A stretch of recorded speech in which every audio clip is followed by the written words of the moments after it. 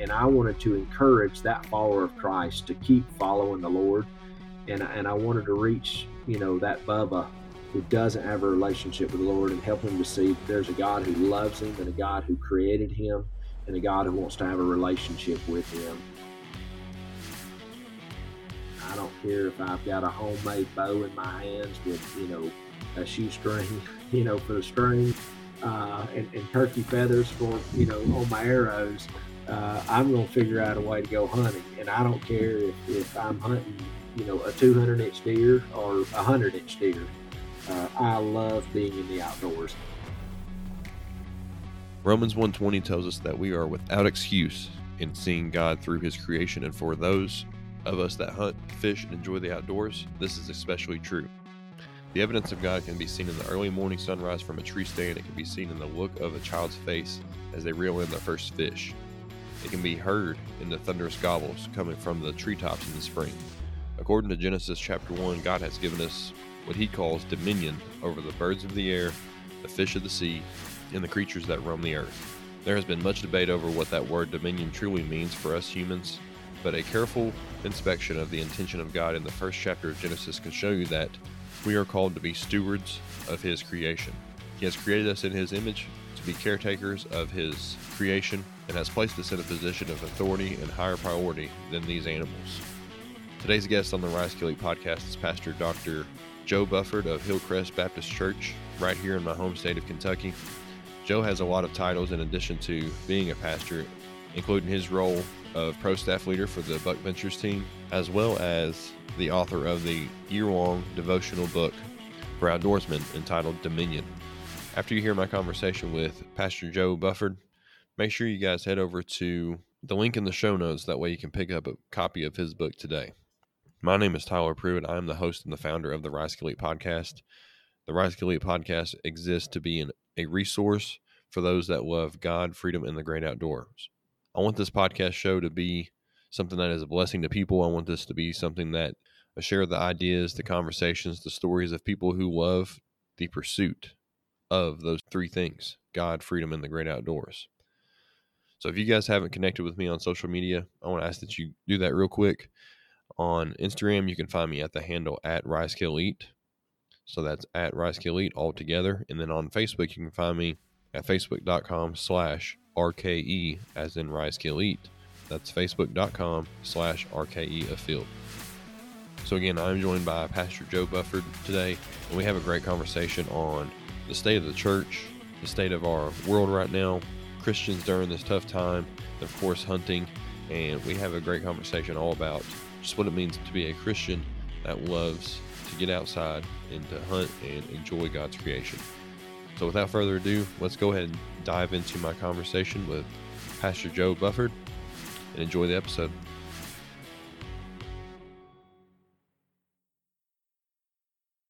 All right, so I'm sitting here with Joe Bufford, and of course, many people that have been listening to the Rise Kill Eat podcast, they have heard my news that where I've been able to I've been blessed with the opportunity to be able to be part of the Buck Ventures pro staff team.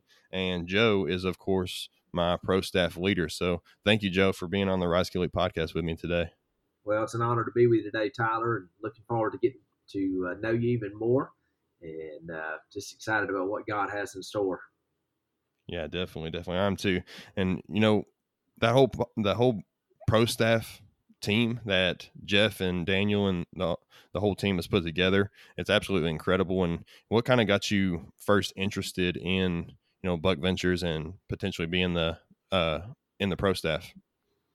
Well, I'm originally from Georgia, Tyler, and I guess in 2010 I got approached about being a part of a TV show down there called Extreme Christian Outdoors Television. It was just more locally oriented out of North Georgia, and started out just on local cable channels, and then eventually became nationally syndicated. But I started with that show and stayed with them for about 5 years, and then in 2015, I just felt God leading me away from that. I'd moved to Kentucky in 2013. And one morning at breakfast on a Friday morning, a pastor friend of mine in 2015, we got to talking about how our show that I'd been a part of revolved around taking handicapped individuals, terminally ill individuals, former soldiers, to the field, to hunting and such. And he said, my pastor friend said, hey, we ought to come up with something like that for pastors. And when he said it, it was just one of those light bulb moments, and the Holy Spirit just showed up there in McDonald's over a sausage biscuit, and we started. Funny where he shows up, huh? yeah, it's amazing where he shows up. So we need the Holy Spirit to show up at McDonald's when you're eating that food. So anyway, but we as two pastors, we recognize that being in the ministry is not easy, and we just thought of how many pastors could benefit from an outdoor experience, whether it be hunting or fishing. And so we began to pray about that. I felt so strongly about it that I made the decision to step away from the show that I had been filming with. And later that year, we launched a ministry called Pastors in the Outdoors. And now 5 years later, we've had over 125 pastors attend one of our 4-day retreats. And we literally do them from Georgia, Florida, Tennessee, Kentucky, South Dakota, Nebraska. We do everything from quail hunts to pheasant hunts to duck hunts to turkey hunts, hog hunts, deer hunts, fishing trips. It's just not much we don't do. But we have found that when you get pastors together who've been in the trenches, who are wounded and discouraged, when you get 4 pastors together and they get to spend some time together and find out they're not the only ones in the trench, it just revitalizes them. And that's became our motto for that ministry, is reviving the man of God. And our conviction is, if we can revive the man of God, we can revive the church. And so anyway, in the midst of that, I guess probably since about 2010, 2011, I've been speaking at wild game banquets, literally all over the country. And we have one here at our church. I'm the pastor at Hillcrest Baptist Church in Hopkinsville, Kentucky.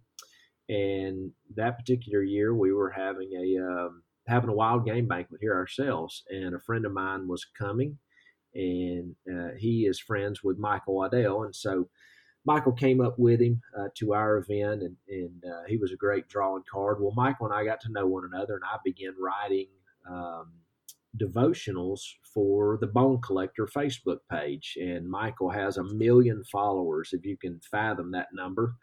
That's on crazy. Facebook. And so anyway, Michael allowed me to start writing devotionals for his Facebook page, and every time he would post one, there would be literally thousands of likes and hundreds of comments within 24 hours. It's just crazy. And so I think it was December of 2017, Michael, he texted me one day. I was in the deer stand, and he was sitting in the deer stand in Georgia, and he texted me that morning, and he had posted one of the devotionals the day before and said, hey, Joe, I've got folks asking where they can find more of your writings. Have you ever thought about writing a book? And I just chuckled, because the thought had entered my mind, but after finishing my doctorate, I just be honest with you, I didn't want to sit down at a computer ever again. I was so burned out. And so I just laughed, and I was like, okay, God, I get the picture here. And I just began to make excuses about this book. Like, God, I can't write a book. And the vision was to put together a devotional book that would be a year long for outdoorsmen. And so I just thought, oh, Lord, I can't do all that by myself. Well, God just said, hey, you've had pastors coming on these retreats, for the last couple of years. They love me and they love the outdoors.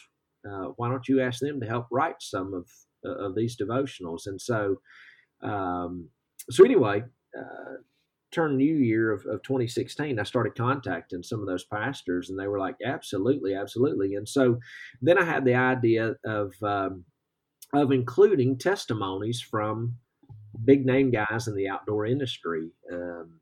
And so in February of that year, I guess it was 20. Let's see, of 2017. Yeah, I said 2016. February 2017. I'm at the National Wild Turkey Federation, and I knew that Jeff Danker was a Christian. And lo and behold, he and Daniel happened to have a booth at the National Wild Turkey Federation. And so I approached Jeff. I had to make my way around a couple of times to catch him, but I finally called him. And as I walked up to him, I introduced myself, and he looked at me and he said, "Are you here about the pro staff position?" And I looked at him and I said, "I don't know what you're talking about."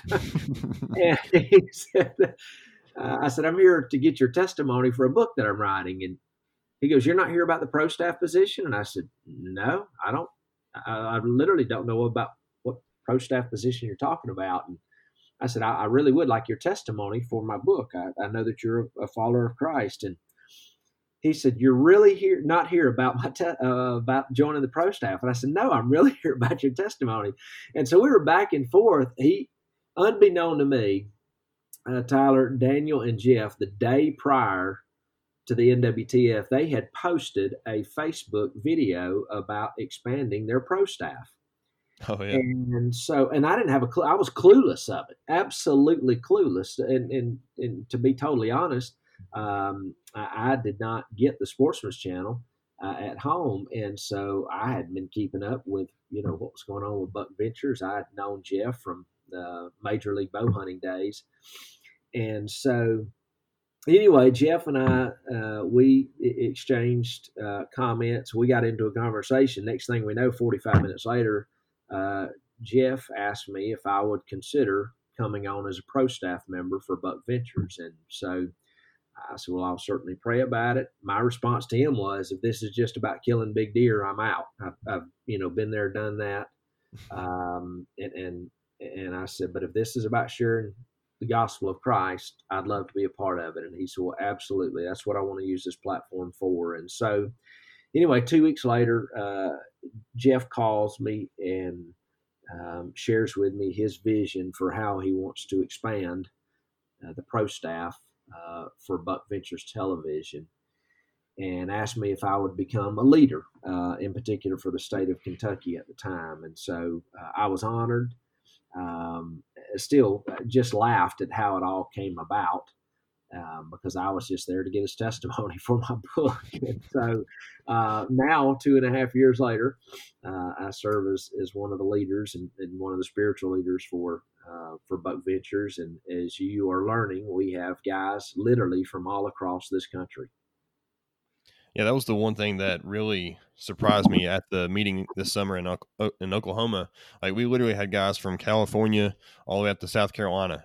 I mean, it was from literally all over the place. And, I experienced a little bit of that, I guess, kind of the apprehension to applying to the pro staff as well, a little bit too, because I was seeing on social media and of course their show, the Buck Venture show, how they're always constantly killing these big deer. And I'm like, I'm not doing that. Like, as much as I want to, it's not happening. And it's, I've gotten one deer that was probably scored a 140 and everything else has been below that. So I don't know if I can keep up as far as that, but the whole aspect of, the camaraderie, the community, and, the platform of sharing Jesus was really what attracted me. And that's really what, I guess, got me in the car that morning to get me to drive out to Oklahoma. It was that right there. And that's pretty incredible that you've had a story very similar to that. Yeah, and as you've seen from the guys who have made their own episodes for the Woodsman, our new My Outdoors TV platform, that guys just like you and me have the opportunity to have our very own episode on My Outdoors TV, and so it's a tremendous opportunity for individuals who love the outdoors to be a part of something that's really big. I mean, Buck Ventures is a big time show. Academy Sports and Outdoors obviously is our corporate sponsor. And if you look at some of who our other sponsors are, this is a big time deal. And Hmm. so for Jeff and Daniel to open the door up for others to become a part of it, um, you know, just tremendous. I mean, there are very few who would be willing to share that platform, but that just really goes to share you their heart, that it's not just about them, building a name for them. It's about using what they have to, to touch the lives of others, and to do so through the outdoors.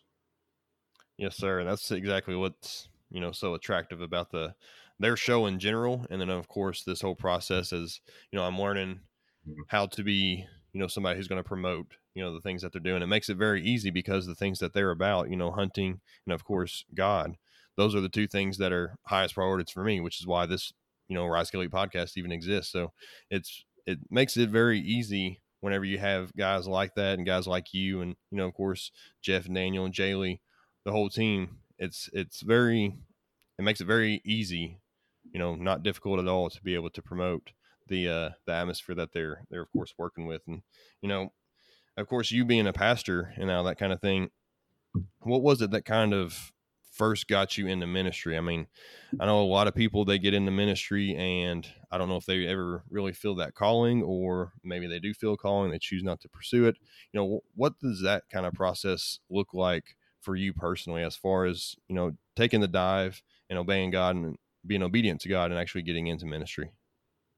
Yeah. So, goodness gracious. Well, I surrendered my life to Christ when I was just 11 years of age. I came from a broken home. When I say broken, I truly mean broken. My parents divorced when I was just a little boy, but um, by the time I was a teenager, my mother had been married 5 times, and she was trying to just, trying to fill a void in her life with men that only Christ was designed to fill. And it wasn't until my mother turned her life over to Christ that I saw the change that He brought in her, and I realized that if He could do that for her, He could do it for me. And so, um, I still remember sitting in Sunday school class, sixth grade boys Sunday school class, and hearing my Sunday school teachers just, share the truth about God's love and about the reality of hell, and that God's desire was to have a relationship with us through His Son Jesus Christ, and that all resonated with me. And so, that's where I surrendered my life to Christ. And I felt like I was a pretty good kid growing up, but ball consumed me. I played baseball for 13 years. I played football for 8. And you've seen me. I'm not a big guy. I'm 145 pounds, on a good day. But I've always been able to run fast, and so that was key. And so, but I was at the ball field just, all the time. And even through high school, I played baseball. In my senior year, I took up running cross country. I still don't know why I did that, but I still run today. Um, but through all of that, Mom would pull me off the ball field to get me to church on time, and because back then it was uncontested. When church was happening, there was no sports going on, and so, if the coach ran over on Wednesday nights, she was pulling me off, and I was walking into church with my football pants on. Those are the days where, if I happened to be leaving the baseball field and walked into church and accidentally forgot I had a ball cap on, my grandfather, my granddad would knock my ball cap off my head, and I was fortunate if the only thing he hit was my cap. I mean, those were different days. And but I share that to say this. My mom kept my sister and I in church, and she eventually married a man who would become my stepdad. I call him my dad now because he's been a part of my life for over 35 years. And, um, and all of a sudden we had Christ in our home. And so, our home radically changed. And by the time I was, a junior in high school, I found myself serving as the president of our Fellowship of Christian Athletes Club in high school. But when I came out of high school, Tyler, my vision, my dream was, I wanted to go to work, for the Georgia Bureau of Investigation. And like 2 months out of high school, about the time I was starting my freshman year of college, a lady from our church asked me if I was looking for a job in downtown Atlanta. And I said, well, I'm going to school at Georgia State University. I said, it makes sense. And she said, well, the governor's office is needing a college student to come to work in the press release office. And I was like, yeah, okay.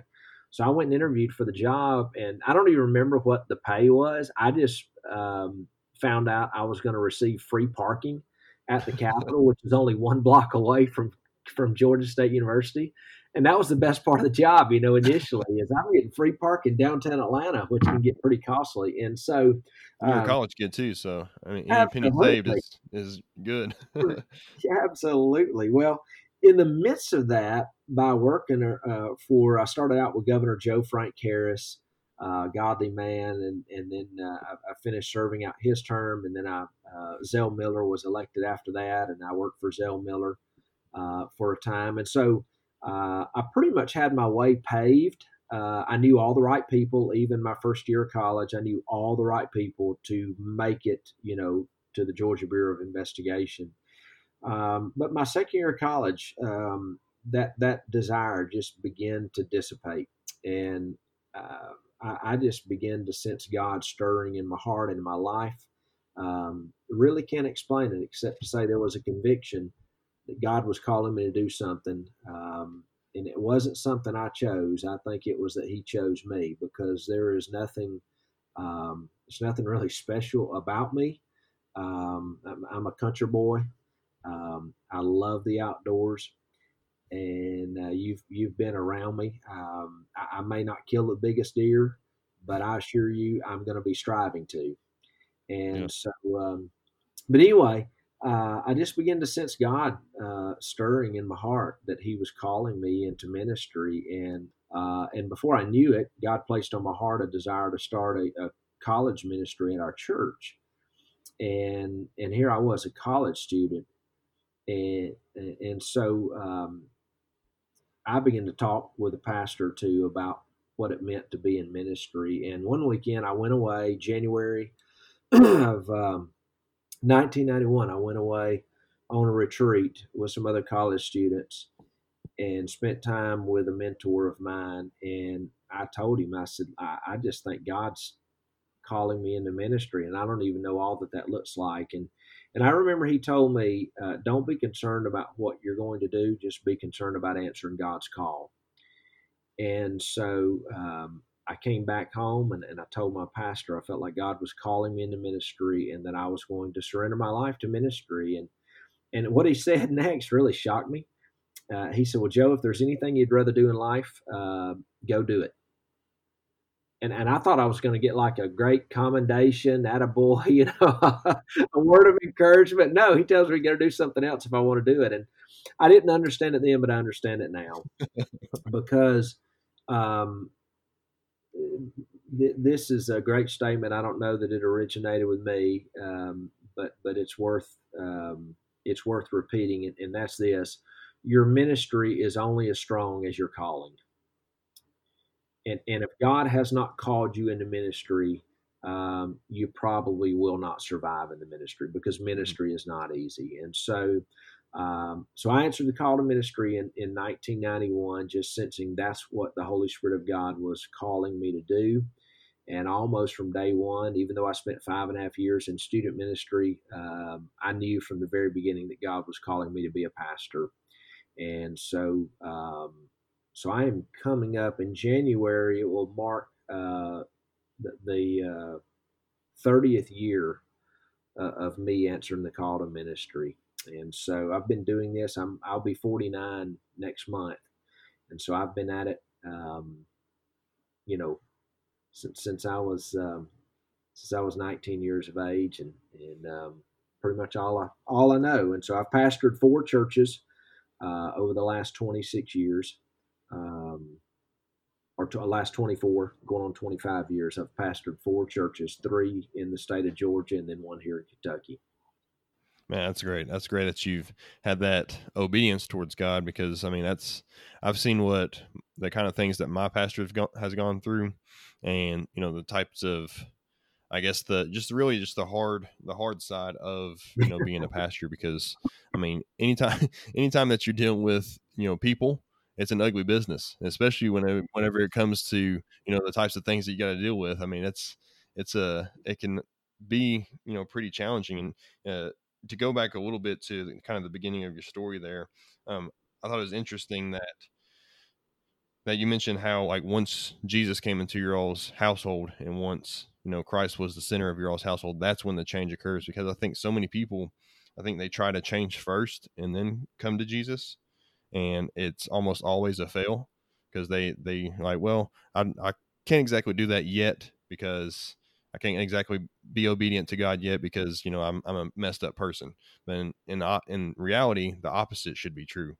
Like, we need to go to Jesus, and then He'll fix us. And to kind of hear that with your mother's story, especially, that's pretty encouraging. That was the first thing that I kind of thought of, is that that change is only going to occur once Jesus is in our lives.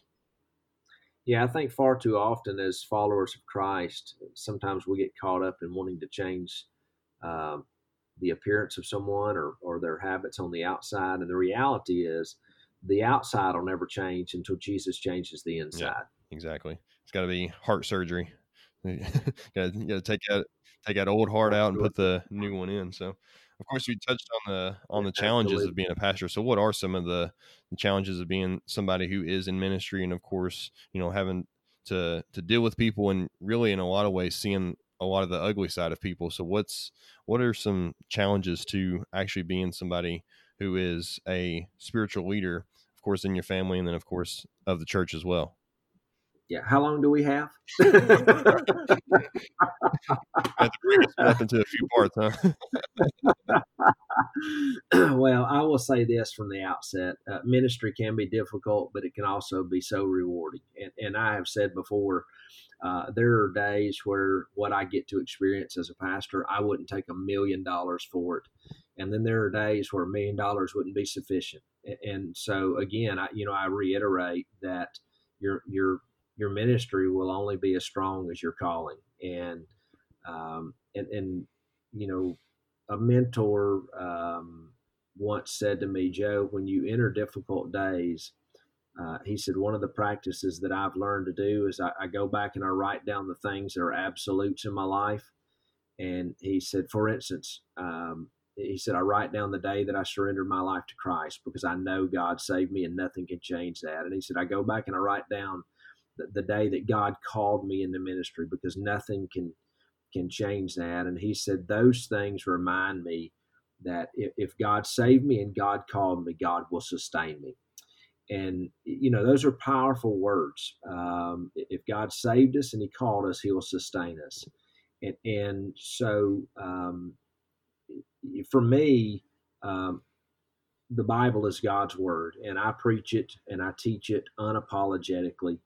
I believe it is the infallible, inerrant, inspired word of God. It is as God breathed.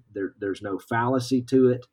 Um, and it is without errors. And obviously, we live in a day and a time where a lot of people want to water down the Word of God, or they want to pick and choose what text fits their story Yeah. or justifies their choices.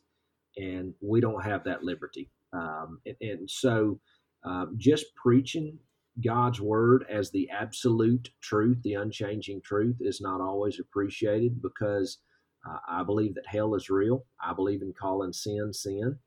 And for me, that means taking a stand at times on sinful issues. And but it's no different than when Peter and Paul, were writing the New Testament. I mean, there was immorality going on in the church even then. You look at the city of Corinth, and you know, Corinth church was a mess. Mm-hmm. And so, like you said earlier, ministry is messy because people are involved, and I don't always get it right. I may have been doing this for coming up on 30 years now, but I don't always get it right. And so, but dealing with immorality is never easy. but dealing with brokenness, man, people are broken everywhere we turn. Yeah. People are broken and they're without hope. And the only hope we have to offer them is Christ. But not everyone is willing to believe that Christ is hope.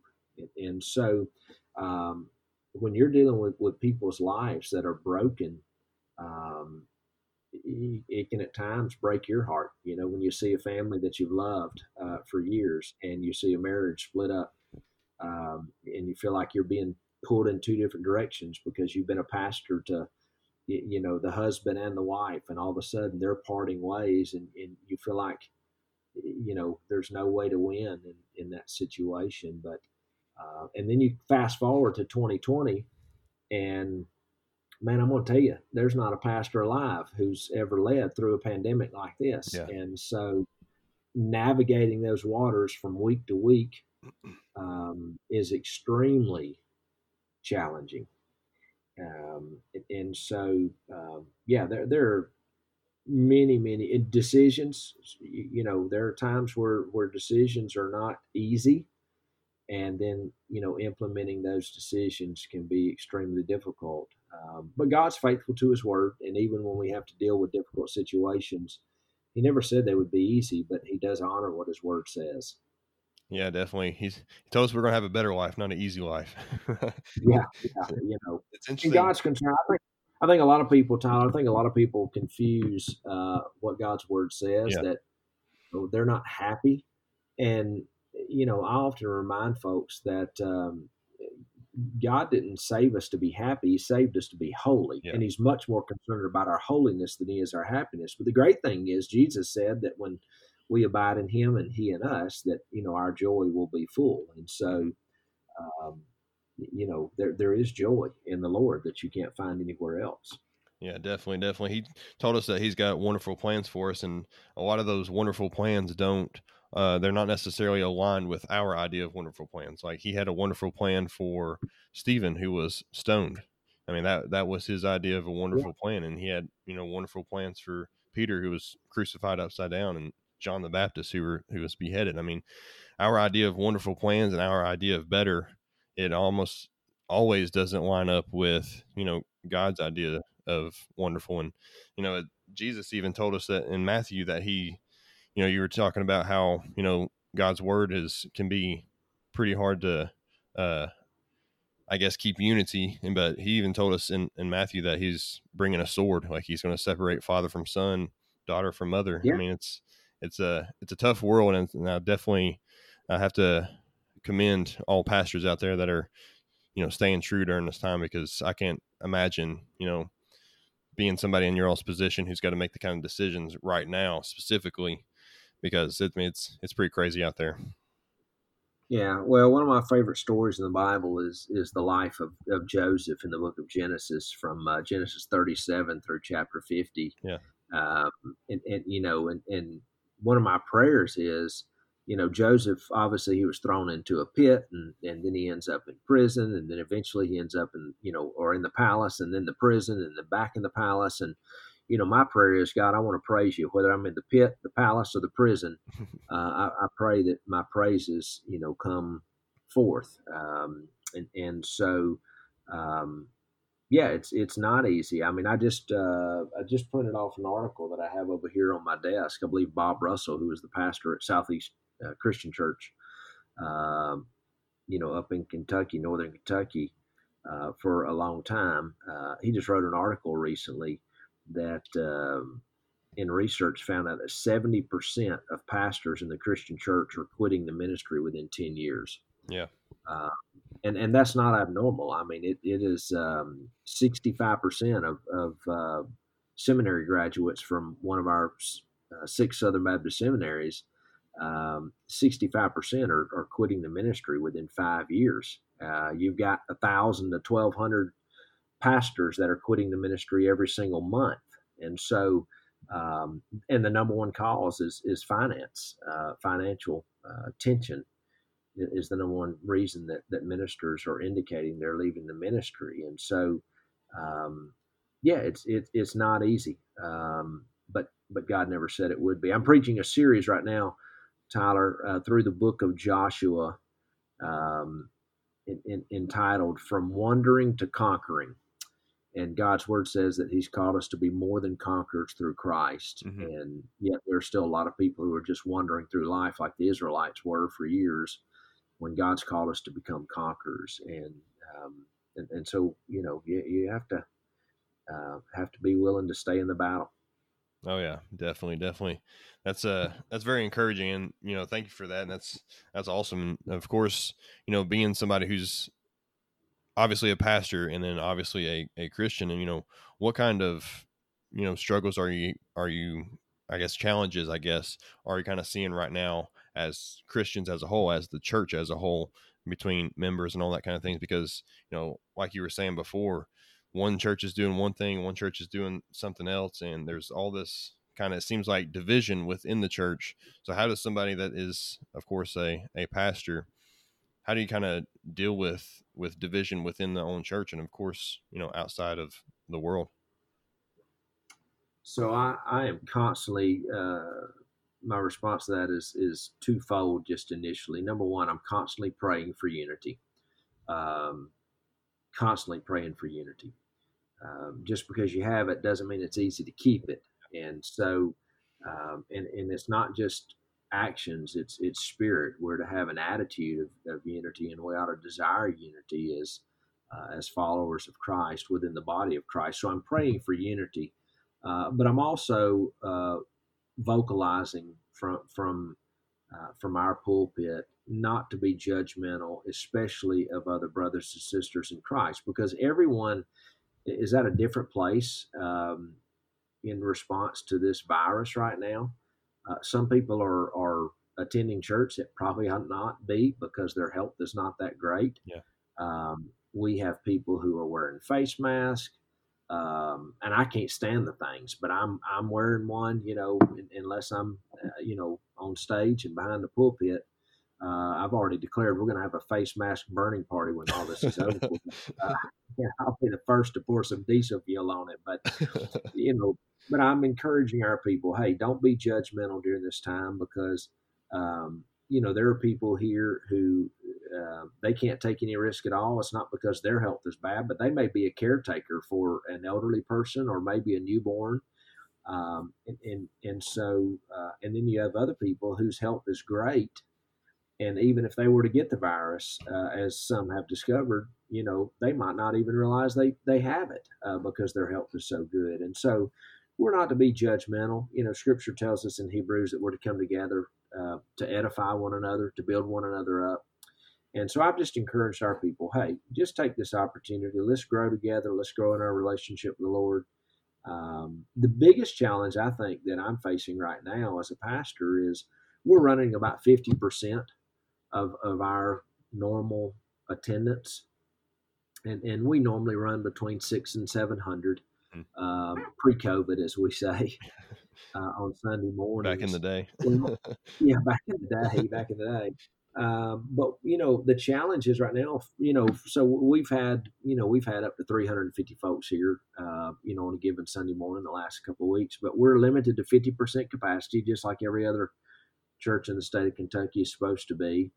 And so we're limited on getting everybody here. We do multiple services, and so that helps us out. But for us, we have 300 some odd people that are normally here every single Sunday. I would even say 300 to 400 people that are here every single Sunday that right now are not attending regularly because we're not able to start our children's ministry back. And Yeah. so a children's ministry, you're limited to 10 children per room, and we're way beyond that, when we have all of our ministries going. And so trying to maintain contact with those families, it is challenging right now. It's extremely challenging. And yet, God's blessing. We had 8 families visit our church for the first time Sunday. This coming Sunday, we will have our 10th baptism in the last 12 weeks, and 5 of those have been men. That's awesome. And so God's still at work. The fields are ripe unto harvest. um, and I know I may offend some folks here, but barring an outbreak, man, the church needs to be having its doors open, and we need to be the lighthouse in the midst of this darkness right now, because people are searching. I mean, they are Yeah. searching for hope. Um, and man, the church needs to be operating to whatever capacity she can right now. The church ought to be wide open, sharing the good news of the Lord Jesus Christ. And I'm not being judgmental of, there are some who've, I heard of a church this week that had an outbreak, um, and they're going to allow things to settle down before they regather. And I get that. Um, but I'm also fearful that there may be some pastors or churches that maybe have gotten a little too comfortable not gathering together again. And I Yeah. just believe God's word says that we're not to neglect the assembling of ourselves together. And so, at all costs, we're taking all precautions and hand sanitation stations. You could get a shower here under one if you wanted to. I mean, they're everywhere. We got gloves, we got face masks we're providing for everybody. We're not passing off plates, we're just putting them out. So we're doing everything we can. We got half our sanctuary taped off, and we bought one of these Ghostbuster backpack machines. You walk around and fumigate everything with and clean it, in between our services. So we're taking all precautions, but there are certainly challenges right now that I've never experienced before, faced before in ministry. Yeah, they don't really, as far as my understanding goes, pandemic handling 101 isn't necessarily something taught in seminary. So everybody's just, No, we never covered it. We never covered that in seminary. But I'll be honest with you, I'll be shocked if it's not touched on from here on out. I bet it will. Yeah, how to handle Yeah. situations like this. But yeah, I mean, I definitely agree. Just from my own personal studies and that kind of thing of the Bible, that you have to use wisdom, you have to use discernment in times like this, and really all the time, but in times like this, because I mean, there's so much division right now, and there's so much going on, and everybody has opinions on everything. And I don't even know if there is a right answer other than what God's word says. And it's just, like I was saying before, I definitely have to commend, pastors and everything right now, because it's just crazy. And I know we were kind of discussing a couple weeks ago some stuff going on, with my church and that kind of thing, and stuff that I've been trying to work through and all that kind of thing. And it's been a struggle for obviously pastors, and it's been a struggle for obviously Christians, but this obviously gives us a great opportunity to be the church, because like you were saying, there's so many people outside of the church right now that's looking for answers, and the world's dark, and it always has been dark, and it's going to get worse from here. And I think this gives us a great opportunity, kind of like what I heard John MacArthur say a few weeks ago, that it's going to give us a great opportunity to be the church in the midst of this darkness right now.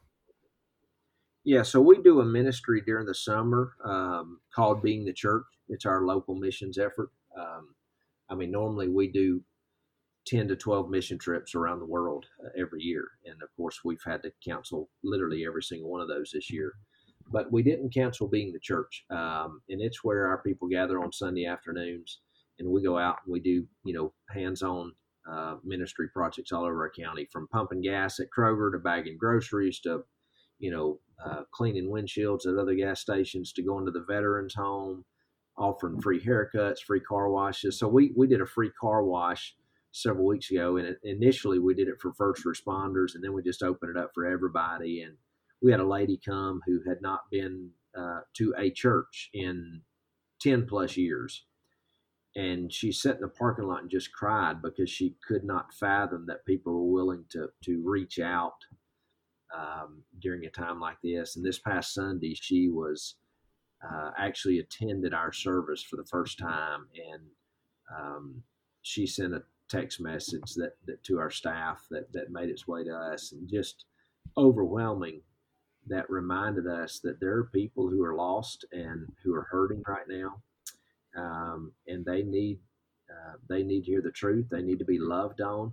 And you think about it, Tyler, Jesus touched people that nobody else was willing to Yeah. touch. He touched the leper, he touched the blind, he touched the deaf, the mute. I mean, he touched all those individuals, and um, and their stories are in his word. I mean, how incredible. So there's no telling the lives that will be touched right now by us being the church. Um, there's no telling the lives that will be touched whose stories will still be being told, 100 years from now. And um, yeah, it's just pretty incredible to see. But I have to be honest. It is.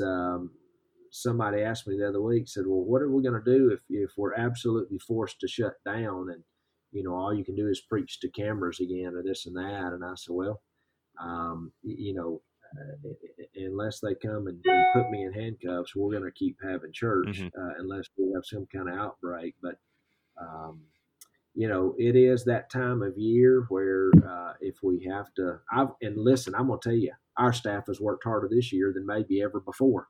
Yeah. It's been that kind of year trying to navigate all of this. But as you well know, hunting season is right here on us. Oh yeah. And my hunting is sort of a reprieve to me. I do what I do with Buck Ventures, which is, there's some work involved there for me as a leader, helping Jeff and Daniel. But at the end of the day, I don't care if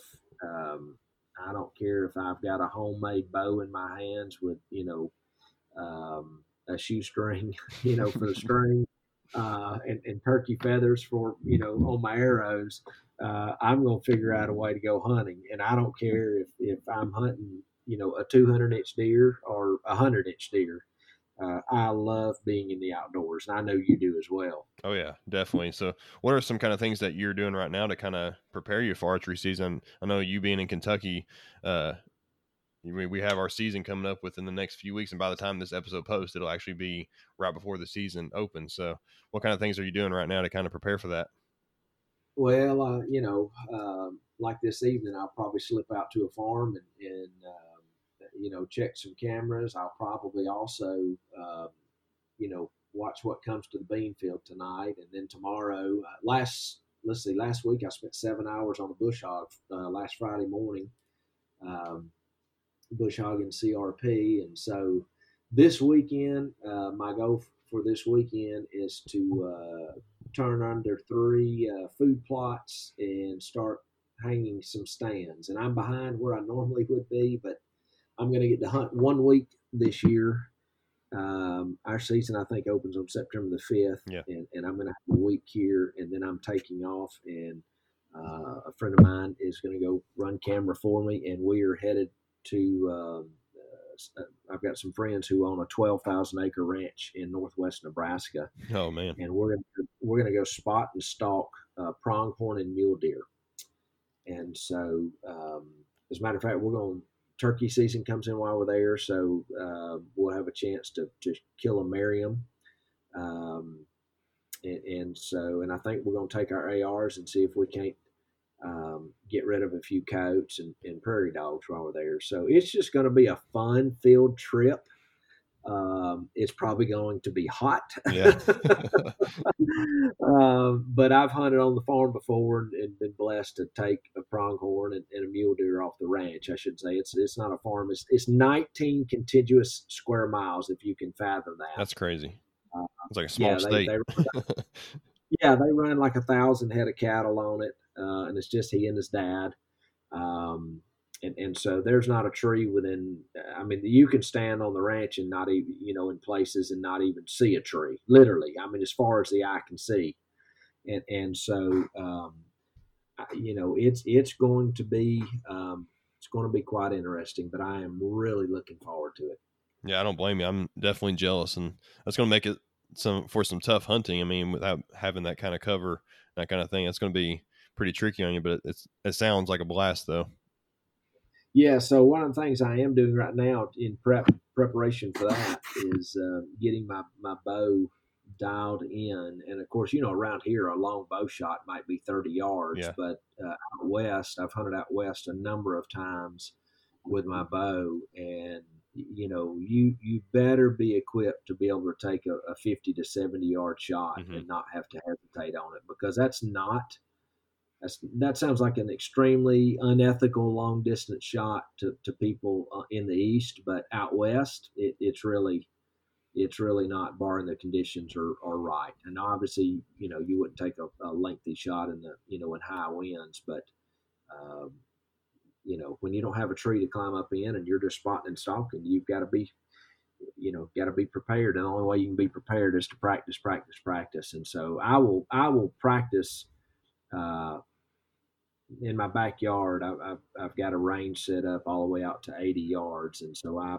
shoot a lot of long distance. The good news is that when you shoot out to 81, 82 yards, it makes a 20-yard shot feel like you're shooting at an elephant. So Yeah, that's true. yeah, it gets a little easier. But I listen, you can still miss at 20 just like you can at 80. I assure you.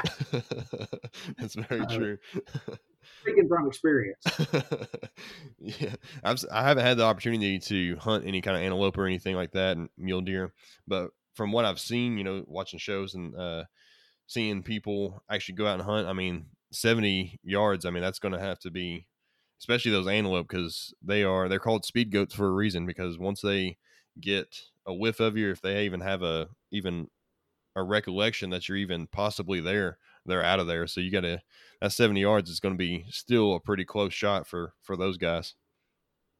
Yeah, so Dan Bakar, who writes and films for Eastman's Bow Hunting Journal, his testimonies in my book. And I met Dan a couple of years ago at the ATA show, the Archery Trade Association show, and we just got to talk. And I asked him if he would give me his testimony for my book, and he said yes, he would. And so we've remained in contact. And I was texting with Dan the other night, and he missed. He was spotting and stalking with a decoy, because of all animals to decoy, pronghorns are probably the best animal to pursue with a decoy.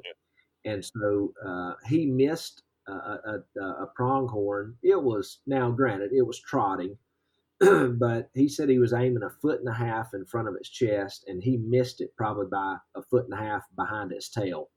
Um, and then he ends up shooting the same pronghorn. I think it's 76 or 78 yards, and pinwheeling, and so I ordered me a decoy this week. I should be here the next day or so, and I'm excited about it. I've never done any decoying like that. And so I've killed one pronghorn. I shot him at 47 yards, and I was hunting out of a blind. And so, well, we're gonna be hitting the rut just perfect That's awesome. For middle of September. So, but I'd love to kill a velvet deer here before I leave. Oh yeah, that'd be a good couple weeks for you. But Oh man, would it ever? And let's be honest, with the price of ground beef being $3 and $4 a pound, um, venison is a great choice. oh So, yeah, definitely. yeah, pronghorn is great. It's a wonderful meat. I've heard it's good. I've Really, heard it's really good. yeah, I've never had really, it, really, but yeah. And they're an interesting animal. I don't know if you don't know much about pronghorns. So just the way God made them, um, what you see is their horn. It actually is the sleeve. They shed it. It mhm. comes off. Um, but what's even more interesting is their hair. Um, it is they don't have fur; they have hair, and in the sense that their hair follicles or their hair, it's hollow, and so it keeps them cool in the extreme temperatures, like when they're rutting and chasing. It keeps them cool, but the reverse is also true in the extreme winter, because their hair is hollow. It helps them retain heat, and just the way God Yeah, designed it, it's just really incredible. And I learned that several years ago when I was hunting for the first time, chasing pronghorns, that they are quite a unique animal.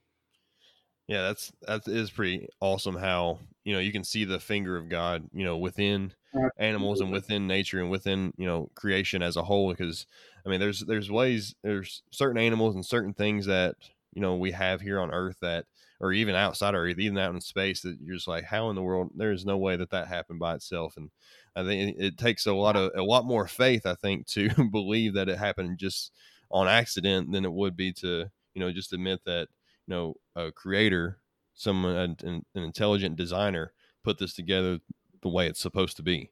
And that's why it's continuing to thrive and survive today.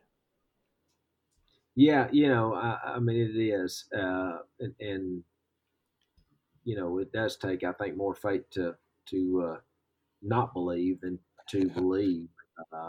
When my daughter and I last year, along with John Boykin from Buck Ventures, we had the opportunity to go to South Africa, and we went there on a mission trip, sharing the gospel, and we also did some hunting while we were there, and just to see evidence of God on the other side of the world, just as we see it here, is just mind-boggling. And so, yeah, and the neat thing is that's where God's word says in the book of Genesis that He has given mankind dominion over all creation. And that's where the title of my book came from. Is dominion, and God's given us dominion over all creation. It's just awesome to know that God's given us that. Yeah.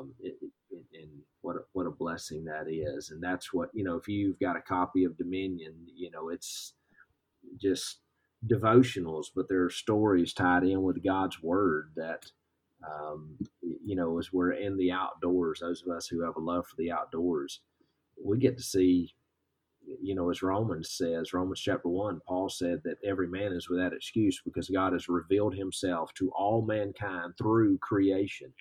And all you got to do is walk outside, and there's evidence of God. Exactly. That's 100%. That's one of my favorite verses, Romans 1:20, and it's that right there. And it's been an inspiration for much of this podcast show, and I know, of course, it played a huge part in the inspiration for your book. So what kind of course, you mentioned how it's a year-long devotional, but what are some more of the details on your book, Dominion? So Dominion is a daily devotional for outdoorsmen. And there, in that, there are daily devotionals, but then there are 14 testimonies from guys in the outdoor industry like Jeff Danker and Daniel McVeigh, Greg Bohannon, who fishes with FLW Tour, Nick Harp, who is the chaplain for the Shooters Association Tour, the Professional Archers Tour. And I think now he's doing some IBO events as well. But then David Blanton from Realtree. Oh, goodness gracious. I know you mentioned you had Bud Fisher on there also. Yeah, Bud Fisher with with catching deers. Yeah, Bud's a great guy, loves the Lord, has a wonderful testimony in that. I just got my second edition, and Chris Ham, who is the owner of HHA Optics, he contributed his testimony for this second printing of Dominion. I just released it in December and sold out in 4 months. That's And awesome. it was just mind boggling. Hank Parker, godly man. Oh, Hank loves the Lord. One of the most powerful testimonies you'll ever read or ever hear is Hank Parker's testimony. Incredible. And if you don't know who Hank Parker is, you are missing out on just a wonderful human being whose life God just radically changed by His grace. And so, so all these testimonies are in there of different individuals. Troy Ruiz from Primos, is a friend of mine. His testimony's in there, and how he came to faith in Christ. Phil Robertson led Troy Ruiz to the Lord while they were duck hunting Awesome. years ago.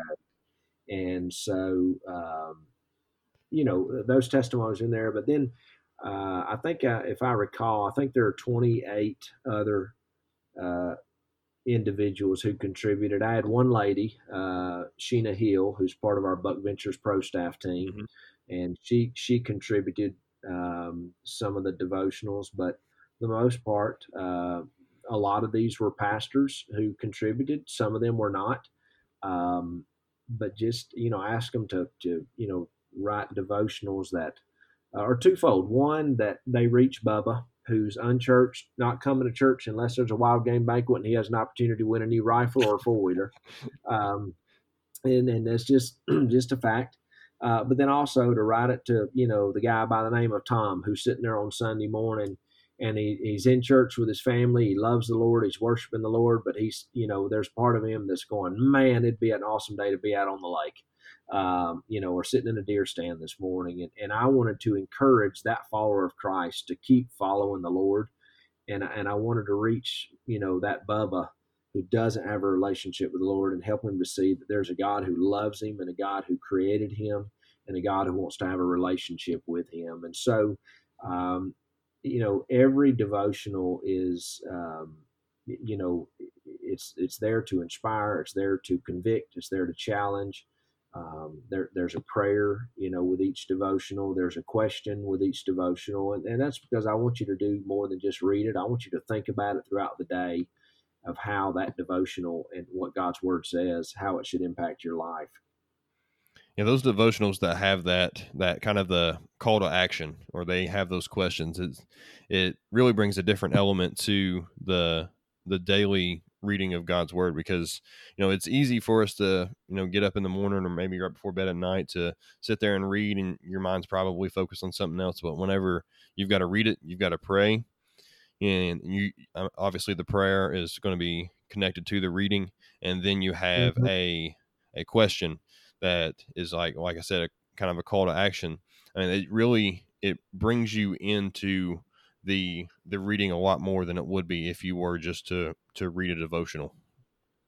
Yeah, and so and it's been amazing. I mean, Tyler, I have just been absolutely humbled at what God has done with Dominion.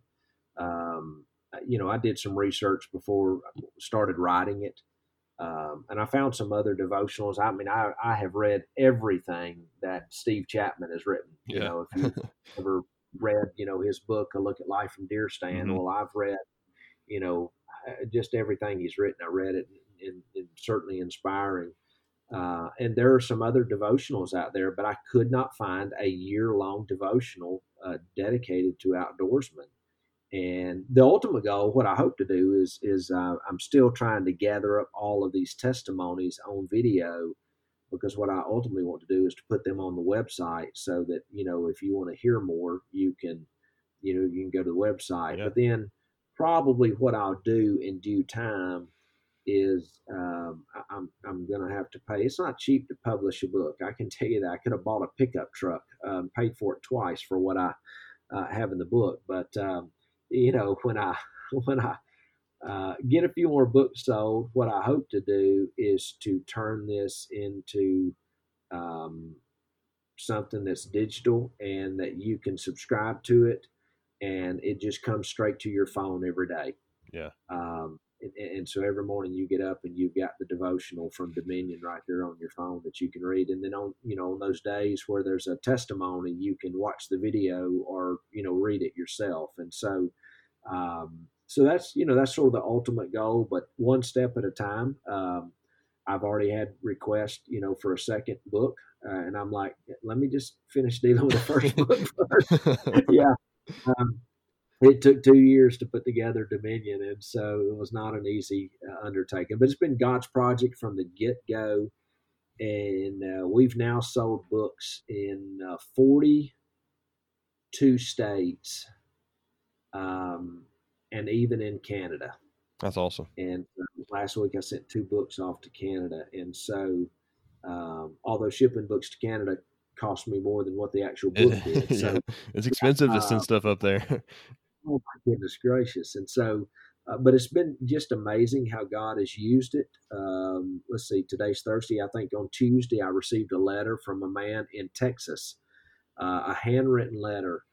Um, he ordered a book initially for himself. He saw it on Hank Parker promoted it for me on one of his fishing shows, and he ordered a copy, and he enjoyed it so much.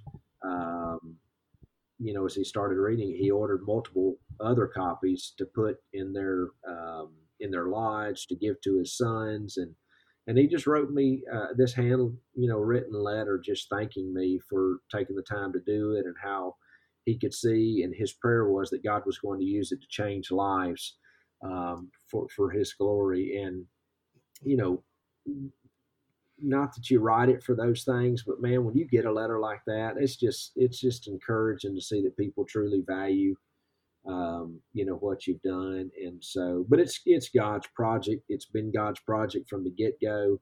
And my prayer, I do wild game banquets all over the country. I literally speak all over the country at wild game banquets. But my prayer is with Dominion is that God will take His word into people's lives and people's hearts that I will never encounter in person. And so that's my prayer, is that He'll just use it for His glory, and He has, and it's been amazing to see that. Yeah, it's great that you've obviously done it for that purpose, and to see the successes that you've had with it, and of course to still have that ambition and to still have the dreams for it. I think it's just a testament to obviously the type of person you are, and then of course the relationship you have with God. So where can they check out the book Dominion, and where can they buy it, and where can they learn more about it?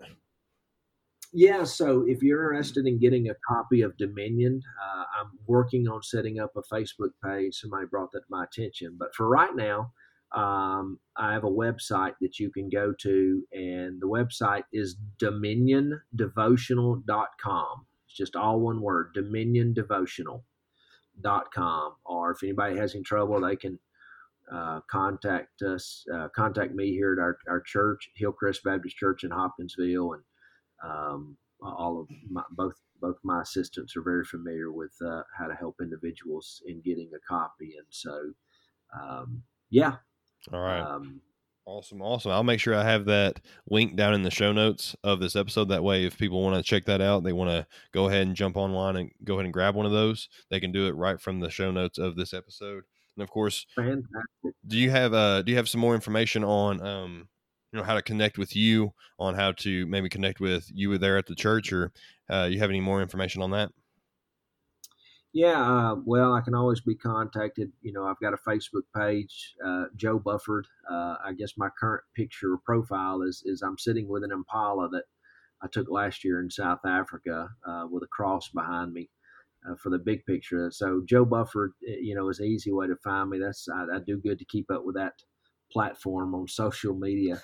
Anything else, I have to be dependent on somebody else to help me out with it. But yeah, anybody can contact me here at our church, Hillcrest Baptist, hillcrestbc.net, and can get in touch with me here. And we're the only Hillcrest in Hopkinsville, Kentucky, so we're not too hard to find. But yeah, like I say, always open to a phone call, always open to a conversation, and we'll travel just about anywhere to share the good news of Christ and share a little hunting story along the way. Well, that's great. That's great. And thank you so much, Joe, for being on the Rice Kelly podcast with me and sharing a great conversation. This was really encouraging for me.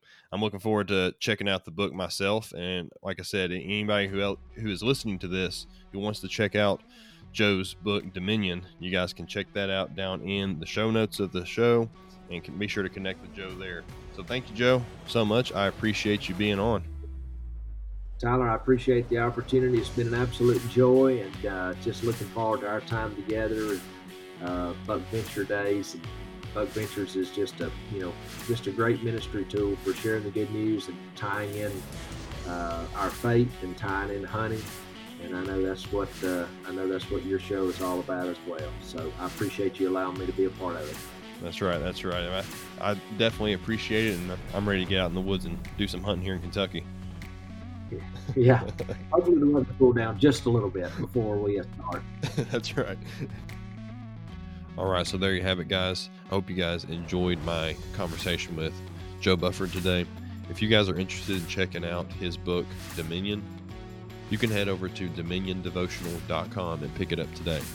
I know you guys are going to enjoy this. If you love this podcast and you listen to this podcast, then I know for a fact you guys are going to enjoy Joe's book, Dominion. So be sure to head over there and check that out. Also, if you found any value from today's episode, I want to ask that you leave a rating and review on the podcast platform that you're listening on. I've said it almost every episode, but those ratings and reviews, they go a long way in helping the Rise to Elite podcast continue to grow. Thank you so much for those of you guys that have already done that. It's incredible to see the reaction and the amount of growth that is coming from people from all over the country and really all over the world. So thank you guys for leaving those ratings and reviews. All right, so my name is Tyler Pruitt. I'm the host and founder of the Rise to Elite podcast.